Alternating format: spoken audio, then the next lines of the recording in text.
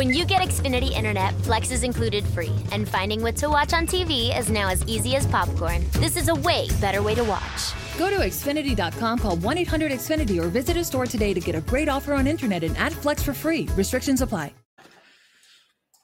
If you're struggling with alcohol or drugs, Recovery Centers of America can help. RCA's local inpatient and outpatient programs are founded on science and delivered with heart from an expert, caring team who will inspire and guide you every step of the way. Call 1-888-RECOVERY now to speak with a treatment advisor. At RCA, you'll be in a community that builds connections and fosters support from peers and RCA's team of medical professionals and recovery support specialists. At RCA's state-of-the-art campuses outside of D.C. and on the Eastern Shore of Maryland, they tailor your treatment to you and also offer specialized programs for patients with history of trauma, for patients who have achieved recovery but are experiencing a relapse, for young adults, adults 50 years and older, and for LGBTQ plus patients who wish to seek treatment without worry of stigmas. RCA answers the phone and accepts patients 24/7. And because it's local and in-network with insurance providers, treatment is affordable and accessible. Don't wait. Call 1-888-RECOVERY today.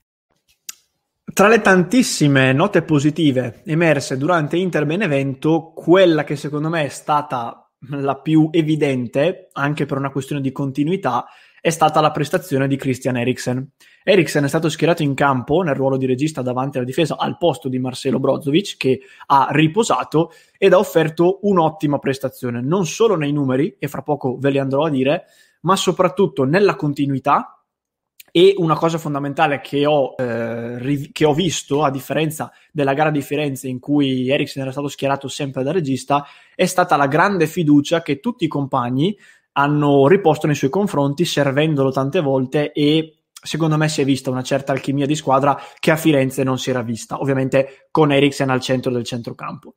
Prima di approfondire questo tema, io ci tengo a ringraziare la nostra Elenia Pensini, che ci sostiene attraverso il suo abbonamento che ha fatto qui sul nostro canale YouTube. Il sostegno di Elenia e di tutti i nostri abbonati è fondamentale per noi, ve lo ripetiamo ogni volta che ne abbiamo la possibilità, ci permette di offrirvi tutti i giorni questo servizio che vi portiamo con 2 o anche a volte anche più clip giornaliere, più la diretta dalle ore 19, ci permette di portare avanti questo bel progetto che stiamo cercando di organizzare con tutti voi, ovvero il club esclusivo di Passione Inter, con noi che stiamo da questa parte, ma anche voi tifosi. Vi ricordo quindi che per sostenere il nostro progetto e per entrare a far parte del club di Passione Inter potete andare o su patreon.com/passioneinter oppure, come ha fatto anche la nostra Elenia, abbonandovi con pochissimi click qui al nostro canale YouTube. Sotto in descrizione, qualora ne siate interessati, trovate il link per approfondire questo discorso. Veniamo quindi al tema, e la domanda che voglio porvi, peraltro la state già leggendo, è una domanda che in tanti tifosi si sono posti in queste ore, e io ho preso spunto dai dubbi che ho letto appunto nei vari social per proporvi questo quesito. Anzitutto vi do dei numeri riguardanti la partita di Eriksen contro il Benevento, e vi mostro contestualmente ai numeri anche la heatmap del danese, perché anche qui secondo me c'è un dato fondamentale. Allora, questa è la heatmap di Eriksen che è emersa appunto dopo Inter-Benevento. Qui ci sono delle cose da notare prima di darvi i numeri. La prima cosa è che paradossalmente, nonostante lui abbia giocato nella posizione di regista, come potete vedere la zona in cui ha ricevuto più volte la palla e ha giocato più volte la palla, guardando il campo staticamente, è la zona della mezzala sinistra, ovvero il ruolo in cui tanti credono che Eriksen possa fare ancora meglio di quanto possa fare invece da regista. Questa cosa secondo me testimonia prima di tutto che, e io sono d'accordo, lavorandoci Eriksen potrebbe fare anche la mezzala, ma testimonia secondo me più che altro la tendenza che peraltro stiamo notando già da qualche partita da parte dell'Inter di impostare l'azione più dal lato sinistro, quindi giocando dal lato di Bastoni o di Kolarov, per poi andare a sventagliare dall'altra parte verso Hakimi. Quindi è un po' una tendenza che riguarda tutto il gioco dell'Inter, non solo e non è solo causata dalla presenza di Eriksen o meno.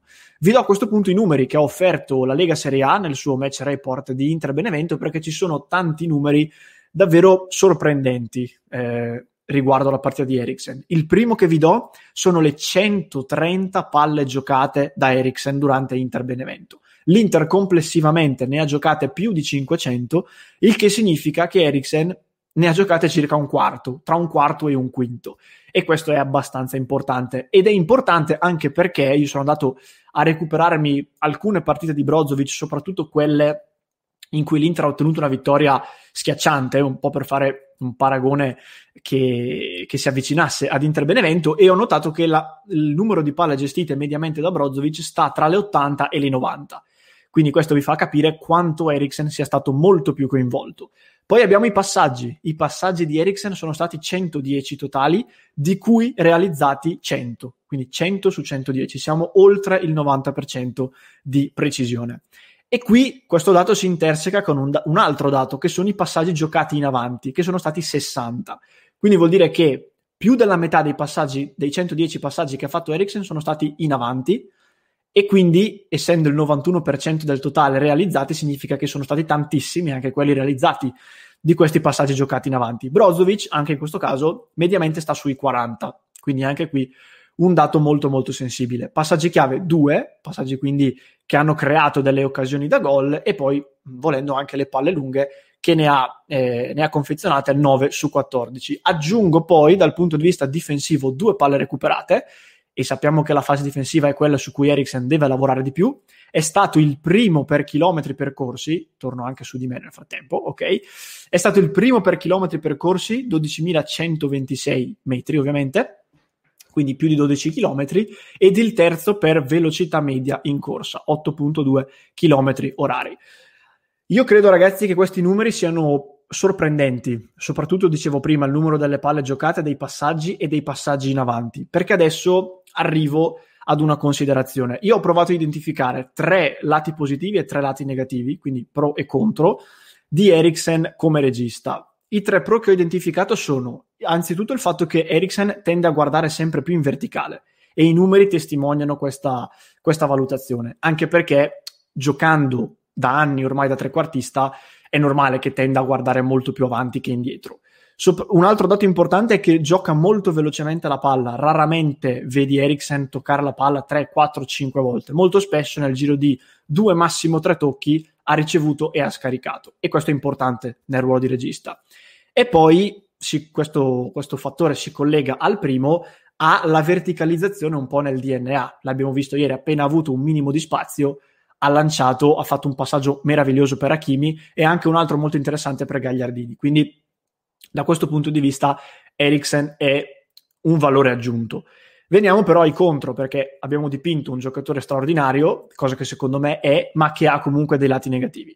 Allora, il primo, dal mio punto di vista, è il fatto che non dia ancora l'assoluta certezza nel giocare la palla quando è pressato. Se c'è una caratteristica che a me piace tantissimo di Brozovic è che raramente perde la palla quando viene pressato e quando viene marcato a uomo. Eriksen ancora non ha dato, secondo me, la certezza assoluta di riuscire a farlo. Deve limare soprattutto alcuni rischi che si prende nel tentativo di passare la palla, che sono più legati, come dicevo, al ruolo di trequartista. A volte forza dei passaggi e perde dei palloni che giocando da regista davanti alla difesa non puoi permetterti di perdere. Questo è un altro fattore su cui deve lavorare, e soprattutto, lo dicevamo prima, è poco avvezzo alla fase difensiva. Questo è abbastanza evidente, è forse il suo principale tallone d'Achille ed è forse anche il motivo principale per cui Conte non ha mai puntato su di lui fino a questo momento. A questo punto io arrivo però a un'ultima considerazione di cui vi chiedo poi un parere nei commenti. La mia sensazione è che Brozovic sia ormai un giocatore fatto e finito, cioè si è arrivato ad un punto in cui Brozovic è quello che ci ha sempre fatto vedere, quindi difficilmente cambierà il suo modo di giocare, difficilmente migliorerà, ma soprattutto difficilmente cambierà l'interpretazione del ruolo. Eriksen è in una situazione differente, sta lavorando per cambiare appunto il ruolo, perché l'abbiamo detto, lui è sempre stato un trequartista, quindi in questo momento ha dei lati positivi che Brozovic non ha, e viceversa anche dei lati negativi. Quindi dal mio punto di vista io ho pensato questo: io credo che Brozovic rimanga ancora il titolare dell'Inter e penso che lo meriti anche. La mia sensazione però, ragazzi, e vi chiedo appunto la vostra, è che I lati positivi che ci ha offerto Eriksen sono fra i lati positivi di Eriksen rientrano delle caratteristiche che da Brozovic non vedremo mai. Brozovic raramente ha la verticalizzazione immediata e il lancio in profondità. Qualche volta l'abbiamo visto, ma è raro. Tende a guardare molto più al passaggio laterale o addirittura indietro. E soprattutto Eriksen ha la grande qualità di saper tirare molto bene in porta, non solo su punizione, ma anche durante le azioni. Dall'altro punto di vista, invece, dall'altro lato della medaglia, ho l'impressione che i lati negativi di Eriksen attuali siano dei lati su cui si possa lavorare e si possa arrivare a pareggiare, diciamo, le prestazioni che offre Brozovic. Quindi questo mi porta a pensare alla seguente cosa, che continuando a lavorare su Eriksen e continuando a offrire dei miglioramenti da parte sua, magari nel corso di qualche settimana possa addirittura scalare le gerarchie e superare Brozovic. Ovviamente dipende tutto da lui, perché adesso la fiducia ce l'ha da parte di Conte, deve offrire dei miglioramenti e deve offrire continuità.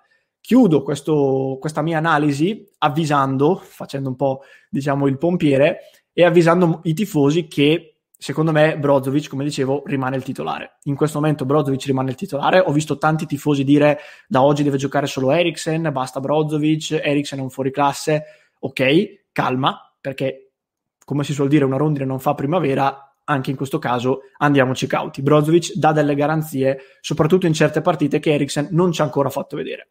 Vi chiedo a questo punto nei commenti, prima di tutto se siete d'accordo con la mia analisi e poi vi chiedo se anche voi credete che col passare delle settimane Eriksen possa addirittura scavalcare Brozovic nelle gerarchie e quindi vi chiedo di fare una scelta, come si fa qui, e scegliere chi fra Eriksen e Brozovic vi piacerebbe vedere titolare nell'Inter, non dico nell'immediato, ma poniamo fra un mesetto, fra una ventina di giorni, fra un mesetto. Vi ricordo quindi e ringrazio nuovamente la nostra Elenia per aver sottoscritto l'abbonamento e per averci permesso di realizzare questa clip. Vi ricordo che in descrizione trovate il link per approfondire il discorso relativo agli abbonamenti e al sostegno verso il nostro canale YouTube. Vi invito anche naturalmente ad iscrivervi al nostro canale, siamo in diretta ogni giorno alle 19 e seguiamo insieme a voi tutte le partite della nostra Inter e poi ovviamente vi ricordo anche di seguire il cuore di Passione Inter.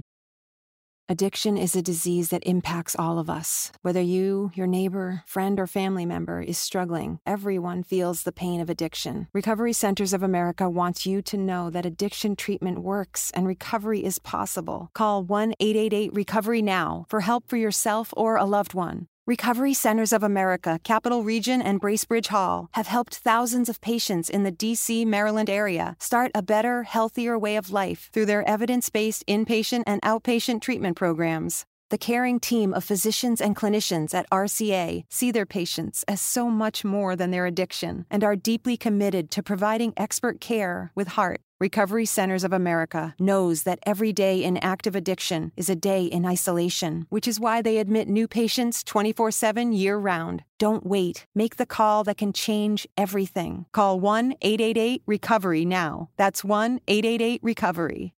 If you're struggling with alcohol or drugs, Recovery Centers of America can help. RCA's local inpatient and outpatient programs are founded on science and delivered with heart from an expert caring team who will inspire and guide you every step of the way. Call 1-888-RECOVERY now to speak with a treatment advisor. At RCA, you'll be in a community that builds connections and fosters support from peers and RCA's team of medical professionals and recovery support specialists. At RCA's state-of-the-art campuses outside of D.C. and on the eastern shore of Maryland, they tailor your treatment to you and also offer specialized programs for patients with history of trauma, for patients who have achieved recovery but are experiencing a relapse, for young adults, adults 50 years and older, and for LGBTQ plus patients who wish to seek treatment without worry of stigmas. RCA answers the phone and accepts patients 24/7. And because it's local and in-network with insurance providers, treatment is affordable and accessible. Don't wait. Call 1-888-RECOVERY today. Su tutti quanti i profili social. Susan, it's so great to finally be able to get together again. Oh, it sure is. And I really appreciate you picking up the bill. I'm happy to. I've got the extra cash. Since we've all been driving so much more again, I've been using Get Upside, the free gas app that pays you cash back for every gallon of gas you buy. Wait a minute. Are you saying you actually get paid cash when you buy gas with the Get Upside app? Yes, up to 25 cents a gallon. Cash back every time I buy gas. Does that actually add up to anything? Some months I make $200 to $300. Wow, that's serious extra cash. I'm downloading the free Get Upside app now. Download the free Get Upside app now in the App Store or Google Play to save up to 25 cents a gallon when you buy gas. Use promo code PHIL for a 25 cents a gallon bonus on your first tank. That's up to 50 cents a gallon on your next fill-up. You can cash out anytime to PayPal or an e-gift card for Amazon and other brands. Just download the free Get Upside app and use promo code PHIL for a 25 cents a gallon bonus on your first tank. That's code PHIL. Susan, it's so great to finally be able to get together again. Oh, it sure is. And I really appreciate you picking up the bill. I'm happy to. I've got the extra cash. Since we've all been driving so much more again, I've been using Get Upside, the free gas app that pays you cash back for every gallon of gas you buy. Wait a minute. Are you saying you actually get paid cash when you buy gas with the Get Upside app? Yes, up to 25 cents a gallon. Cash back every time I buy gas. Does that actually add up to anything? Some months I make $200 to $300. Wow, that's serious extra cash. I'm downloading the free Get Upside app now. Download the free Get Upside app now in the App Store or Google Play to save up to 25 cents a gallon when you buy gas. Use promo code PHIL for a 25 cents a gallon bonus on your first tank. That's up to 50 cents a gallon on your next fill-up. You can cash out anytime to PayPal or an e-gift card for Amazon and other brands. Just download the free Get Upside app and use promo code PHIL for a 25 cents a gallon bonus on your first tank. That's code PHIL.